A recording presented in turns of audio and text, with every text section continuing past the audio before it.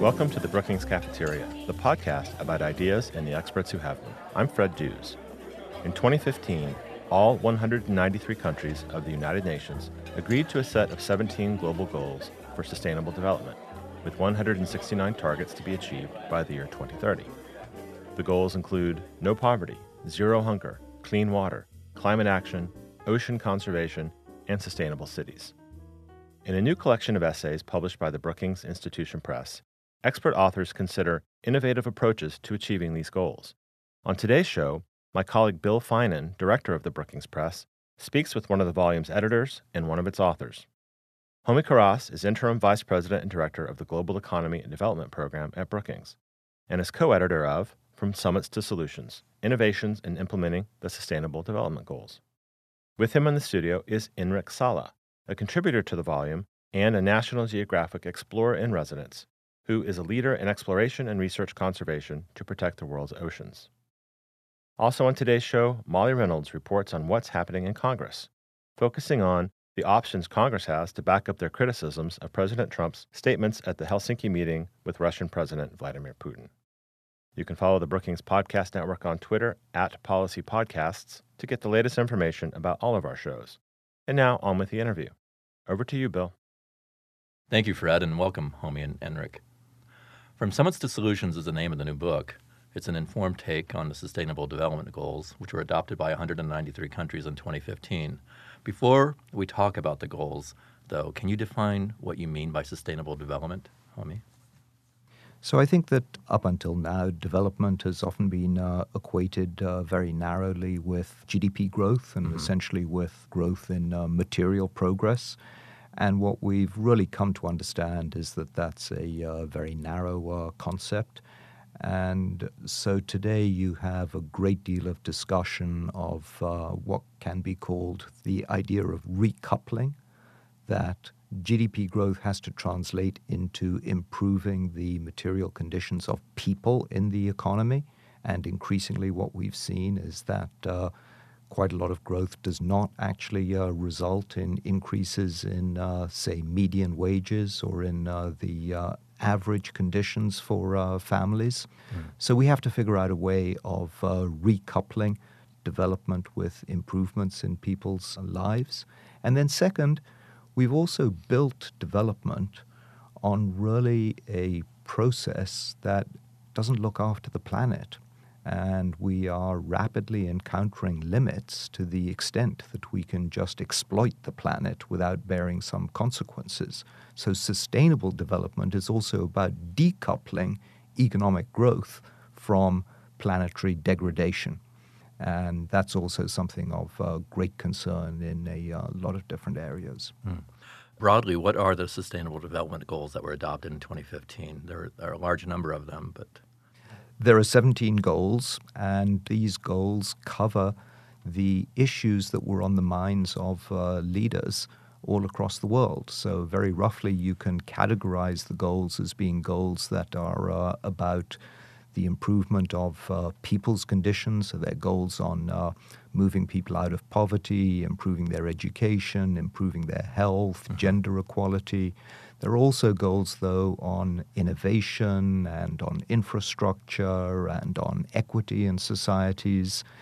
There are goals for the planet, on oceans, on life on land, on environmental emissions. And there are goals about institutions, about peace and governance and partnerships. That's what I thought was one of the virtues of the book, how broad-ranging the understanding of what sustainable development goals could be, not just a more narrow conception that I had earlier on. The book is devoted to the issue of implementing the goals, but it isn't focused on each and every goal. Instead, you write, the contributors look at where breakthroughs are needed, and you structure those breakthroughs into three areas: capturing value, targeting places, and updating governance. And I wanted to ask if you could take us through each of these for a broad sense of what these goals are that need to be implemented. Value investing is the first. So let's just talk about capturing value, and I'll give you two examples that come out of chapters in the book. One is the example of gender equality. We talk about improving GDP growth, but we never really seriously talk about the contributions that women make to our lifestyles and our happiness. And so whether it's about equal pay for equal work, whether it's about recognizing the unpaid work, particularly for care for children, care for the elderly, there are a number of contributions that women make that are just not captured in GDP. And so when we talk about capturing the value, what we want to do is change the system so that there are incentives for all of these kinds of efforts to be appropriately recognized. Another example is the example of climate emissions. And if you think about the way in which the financial sector is organized in particular, we have a financial sector which is very narrowly focused on trying to maximize short-term profit. Mm-hmm. And the problem with that is that it does exactly what it says. It ends up maximizing short-term profit, but it does not then consider all of the things that get neglected by short-term profit, including things like carbon emissions. And so we have chapters in the book about why it is that new financial innovations like green bonds potentially are so important. The second area is place-based targeting. I'll ask you, Homi, first to describe what that is, and then I'd like to bring Enric in because his chapter deals specifically with this issue. Well, as soon as you talk about implementation of goals, you actually have to talk about exactly where are we implementing them. It doesn't happen in the abstract. And so you can think about them being implemented in urban areas and in rural areas. But one of the places that we have really not given much thought to at all in the world up to now is to talk about implementing these goals in the oceans, which is the vast bulk of our planet. And that was a really interesting and important contribution from Enric. Right. Enric, in your chapter, you point out one of the Sustainable Development Goals is to conserve and sustainably use the oceans, seas, and marine resources for sustainable development. Yet, as you note, there is no plan to achieve this goal. Why such short-sightedness? Well, as Homi said, the ocean covers 70% of the planet, yet it is far away from most people. It's out of sight, out of mind. People believe that the ocean is something that doesn't touch their daily lives. They don't know that the ocean gives them every other breath. More than half of the oxygen we breathe actually is produced by bacteria and microscopic plants in the ocean. Yet, last week, a survey of world leaders revealed that the ocean SDG 14 was the last in their list of priorities. It's a big problem of ignorance, not knowing what the ocean does for us. Also, it's a problem of old economic thinking, thinking of everything that happens in the ocean is an externality. But as Homi said before, we have reached the limits, and we are already seeing some of the consequences back to us. Could I ask you to explain what you mean by the term externality? Many people were taught in classic economic theory where the cost of your actions, the cost of doing business, are not always accounted for by the people doing the business, but by somebody else. So we emit carbon, we throw all this carbon pollution into the atmosphere, and the industry that throws the carbon into the atmosphere doesn't pay for the costs of health, people getting asthma or lung cancer, or the acidification of the ocean killing coral reefs because of the too much CO2 in the atmosphere that then is absorbed by the ocean and then kills coral reefs and fishes people in developing countries depend on. These are just examples of externalities. People externalize the cost of their activities. I have always thought that's one of the most important contributions that the discussion of sustainable development has given us, the idea of externality and what the real cost of it is rather than no cost at all, as it is in basic economics. Coming back to the oceans, it's been seen as an externality, you mentioned, for most of history, but that's a real error. That's a real error, and the ocean regulates the climate, right? You can ask people in New York what happened after Katrina. That was the fury of the ocean, fueled by too much warmth and humidity in the air because of our carbon emissions. It's all linked. It's all globalized. There is nothing external. We cannot get rid of anything. We are not throwing plastic away. It doesn't go away. It remains here on our planet. There is only one. And we have this one ocean that connects everything. And the issue of the plastic is one that is now coming to the attention of everybody, and countries are starting to commit to ban the use of single-use plastics. I have been to the most remote places in the ocean on our National Geographic expeditions, from the Russian Arctic to Cape Horn in the southern point of Chile to islands in the middle of the Pacific. And we have collected water samples. And in every place we have been, 80% of the water samples contained microplastics, which are microscopic particles of plastic that are found now everywhere. They are eaten by the fish with the toxins that these particles carry. And guess what? The average seafood eater eats up to 11,000 microplastics every year. That's an amazing number. There are no externalities. It's all self-contained on this planet, and as Komi said before, we are reaching the limits. The time for action was yesterday. The solution you propose is to protect half the ocean and manage our activities in the other half smartly. Can you outline how you see this working? Right now, only 2% of the ocean is fully protected from fishing. Now, we are taking fish out of the ocean faster than they can reproduce. More than a third of the fisheries of the world have already collapsed. And if we continue the way we're going, most of the fisheries will collapse by 2050. We are subsidizing the fishing industry with over $35 billion globally, which creates this huge overcapacity. There are too many boats chasing too few fish. On top of that, we are polluting the ocean now with plastic increasingly, and global warming is making the ocean warmer and more acidic, which is killing marine life all over the planet. We need to give nature more space. We need to give the ocean more space so it can continue providing for us. Scientific studies suggest that at least 30% and up to 50% of the ocean should be protected so that the ocean can continue to give us oxygen, regulate the climate, give us food, protect the coral reefs and other marine living habitats protecting the coast from erosion.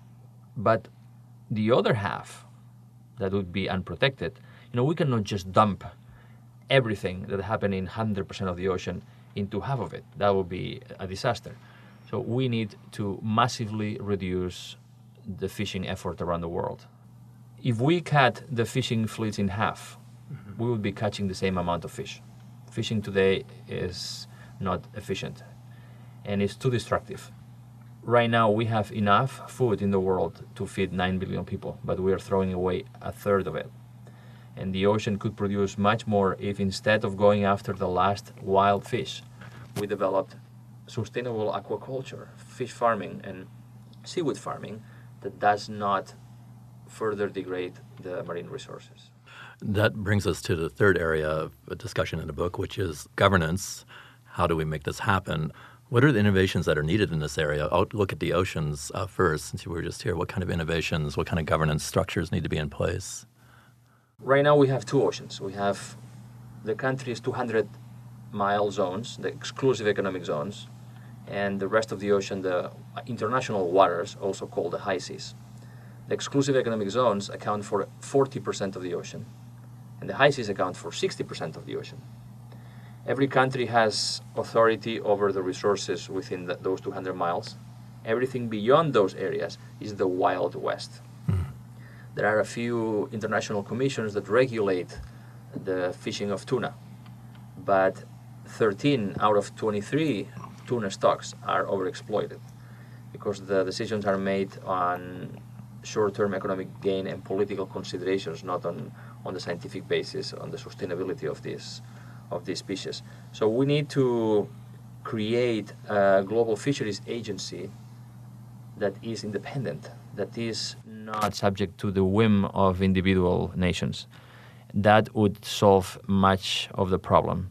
But also we need to make sure that there is a link between the emissions on land and what happens in the ocean. And that's one of the SDGs' goal, to make sure that these SDGs are not isolated silos, but that there is integration and that they fit each other. Homi, on other areas of governance that need to be addressed? So again, a couple of examples. Right now, the developing world accounts for about 6.5 billion people. Civil society organizations in the developing world are hardly represented, certainly in financial terms, in governance mechanisms. So even though we do have actually a number of grassroots organizations all across the world, they have a great deal of difficulty in getting their voices heard, of doing independent research, of being able to carry out their activities, and in many instances, governments are actually clamping down on them and on their activities. If we really want to have a governance framework that will help to implement the SDGs, hold leaders to account for the progress they make in the implementation of the SDGs, then we really need to have civil society everywhere playing a much more active role. And this will require us to rethink the way in which we provide them some basic support. Another example is in the so-called big systems that we have in the world. So we talked a little bit about oceans, but we also have land use systems, we have energy systems, we have recycling systems. None of those have their own governance arrangements. They're all done in a ad hoc fashion, and that's proven to be quite problematic because you can't then add up all of the subsidies that are spent. You can't get all of the relevant people to the table. You can't make decisions about how we actually make these big systems that ultimately will drive our lives, how to make them more efficient. And if we don't make them more efficient, then we will not be able to reach the SDGs, and we will be in a much worse place by 2030. And 2030 is the year in which we're hoping to achieve the SDGs. Yes, but I should say that it's a target year, partly because if we don't start to really try to make changes now, it becomes much more expensive and in some cases impossible to alter the trajectory. So we have to think about the SDGs not as being the end point, but about being a critical point where some windows will shut. Opportunities that we have today will simply no longer exist. And it's really important, therefore, that we use this particular 10-plus years until 2030 to make a very dramatic move so that at least we have the option afterwards of continuing to move the world to a sustainable trajectory. You and your co-editors write in the book's introduction about what, to my mind, is one of the major obstacles to that, and that's the era of deglobalization is upon us, you write. What do you mean by that, and why does it matter for achieving the Sustainable Development Goals? So I think all we really meant was that many of us have lived through a period where the major economies of the world thought alike, had similar values, similar interests, and periodically came together for great international common achievements. Today we have a lot of quarreling amongst all kinds of countries, and it's just becoming more and more difficult to actually have the kind of international cooperation that we really need.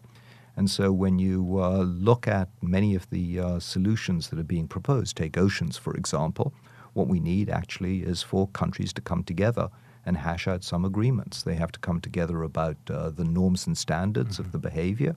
They have to come together about financing and the sharing of the financial burdens that are being talked about. If we don't have that, then it'll be very difficult to make progress. And right now, it's not proving to be a time when there is a great deal of commonality in the way in which countries engage with each other.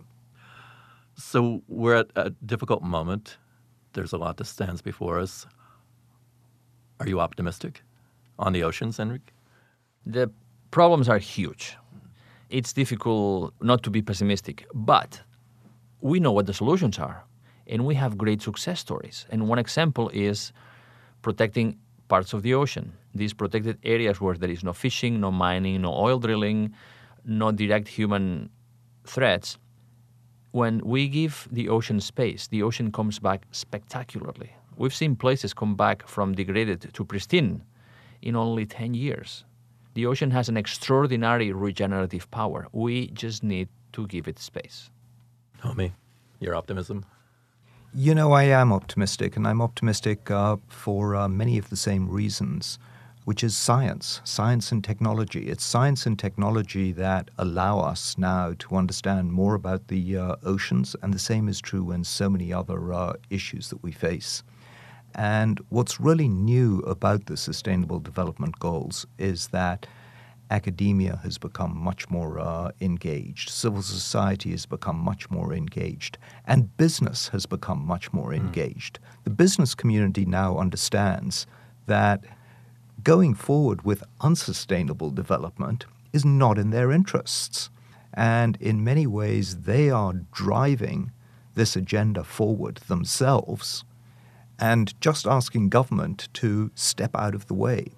So with this much, much broader engagement of new groups and communities, I think we stand a great shot at success. Thank you, Homi and Enric, for taking the time today to come by to talk to us about your new book, From Summits to Solutions. Thank you, Bill. Thank you.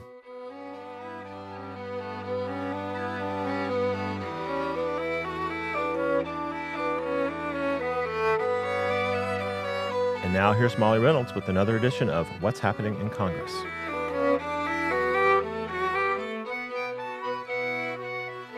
My name is Molly Reynolds, and I'm a fellow in the Governance Studies program at the Brookings Institution.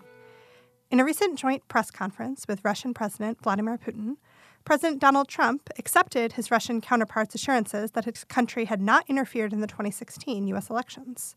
Trump's rejection of the conclusions of the U.S. intelligence community came just days after the Justice Department announced that it was indicting 12 Russian nationals for activities during the 2016 campaign, and drew critical comments from a range of Republican members of Congress.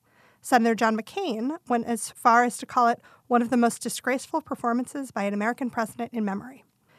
Republican legislators have deployed these kinds of verbal rebukes of the president before, only to follow them with little serious public action, though there are a range of options available to members should they want to use them. One set of possibilities involves passing legislation. This could take a number of forms. Congress could adopt stricter sanctions against Russia as punishment for 2016, or could pass legislation imposing future sanctions if there is evidence that Russia does the same in 2018. Alternatively, Congress could pass a bill that seeks to address the underlying problem of vulnerable election systems, or one that brings various actions of the president under legislative review, or one that protects the special counsel's investigation. The options are legion. So far, the prospects for using legislation to push back against Trump seem decidedly mixed. Both Senate Majority Leader Mitch McConnell and Speaker of the House Paul Ryan have indicated that legislation targeted at Russia was a possibility, but have yet to provide firm timetables for action. A second avenue Congress could pursue is oversight. That is, holding hearings, obtaining executive branch records, or otherwise trying to make public information about the Trump administration's policy towards Russia or his personal financial situation vis-a-vis the country. With the exception of the Senate Intelligence Committee's investigation into Russian interference, however, Congress's efforts to investigate the matter have largely been lacking over the last 18 months. A third option would be for individual members who object to Trump's position, especially in the Senate, where the Republicans' narrow margin of control gives individual senators significant leverage, to withhold their support for his legislative priorities or perhaps his nominee to the Supreme Court, Brett Kavanaugh. From Republicans' perspective, this would be a hard sell. In many cases, those legislative goals and nominations are just as important, if not more important, to legislators than they are to President Trump himself. As Senator Bob Corker, one of Trump's more vocal Republican Senate critics, described it, "Why would I cut off my nose to spite my face?" when asked about opposing Trump's nominee to the High Court over their disagreements on Russia. Congress's minority party, the Democrats, have relatively few procedural tools that they can use to substantively push back against Trump, though they can take more symbolic action. During floor debate on a recent spending bill that did not continue providing election security funds at the same level they were allocated in the last spending bill, House Democrats came to the floor seeking to offer an amendment to restore the money. They were unsuccessful, but given their limited options, even failed efforts may have some signaling value. In the Senate, meanwhile, Democrats could attempt to grind the chamber to a halt or otherwise generate procedural chaos, But the ability of the majority party to respond to those tactics means that the chances of Democrats meaningfully changing the course of events would be small. Where then does that leave us? Either congressional Republicans need to change their minds and decide that more forceful action is in their political interest, or congressional Democrats need to retake control of one or both chambers of Congress in the fall and use their majority status to push back against Trump. Until then, however, we're likely to see more of the same happening in Congress.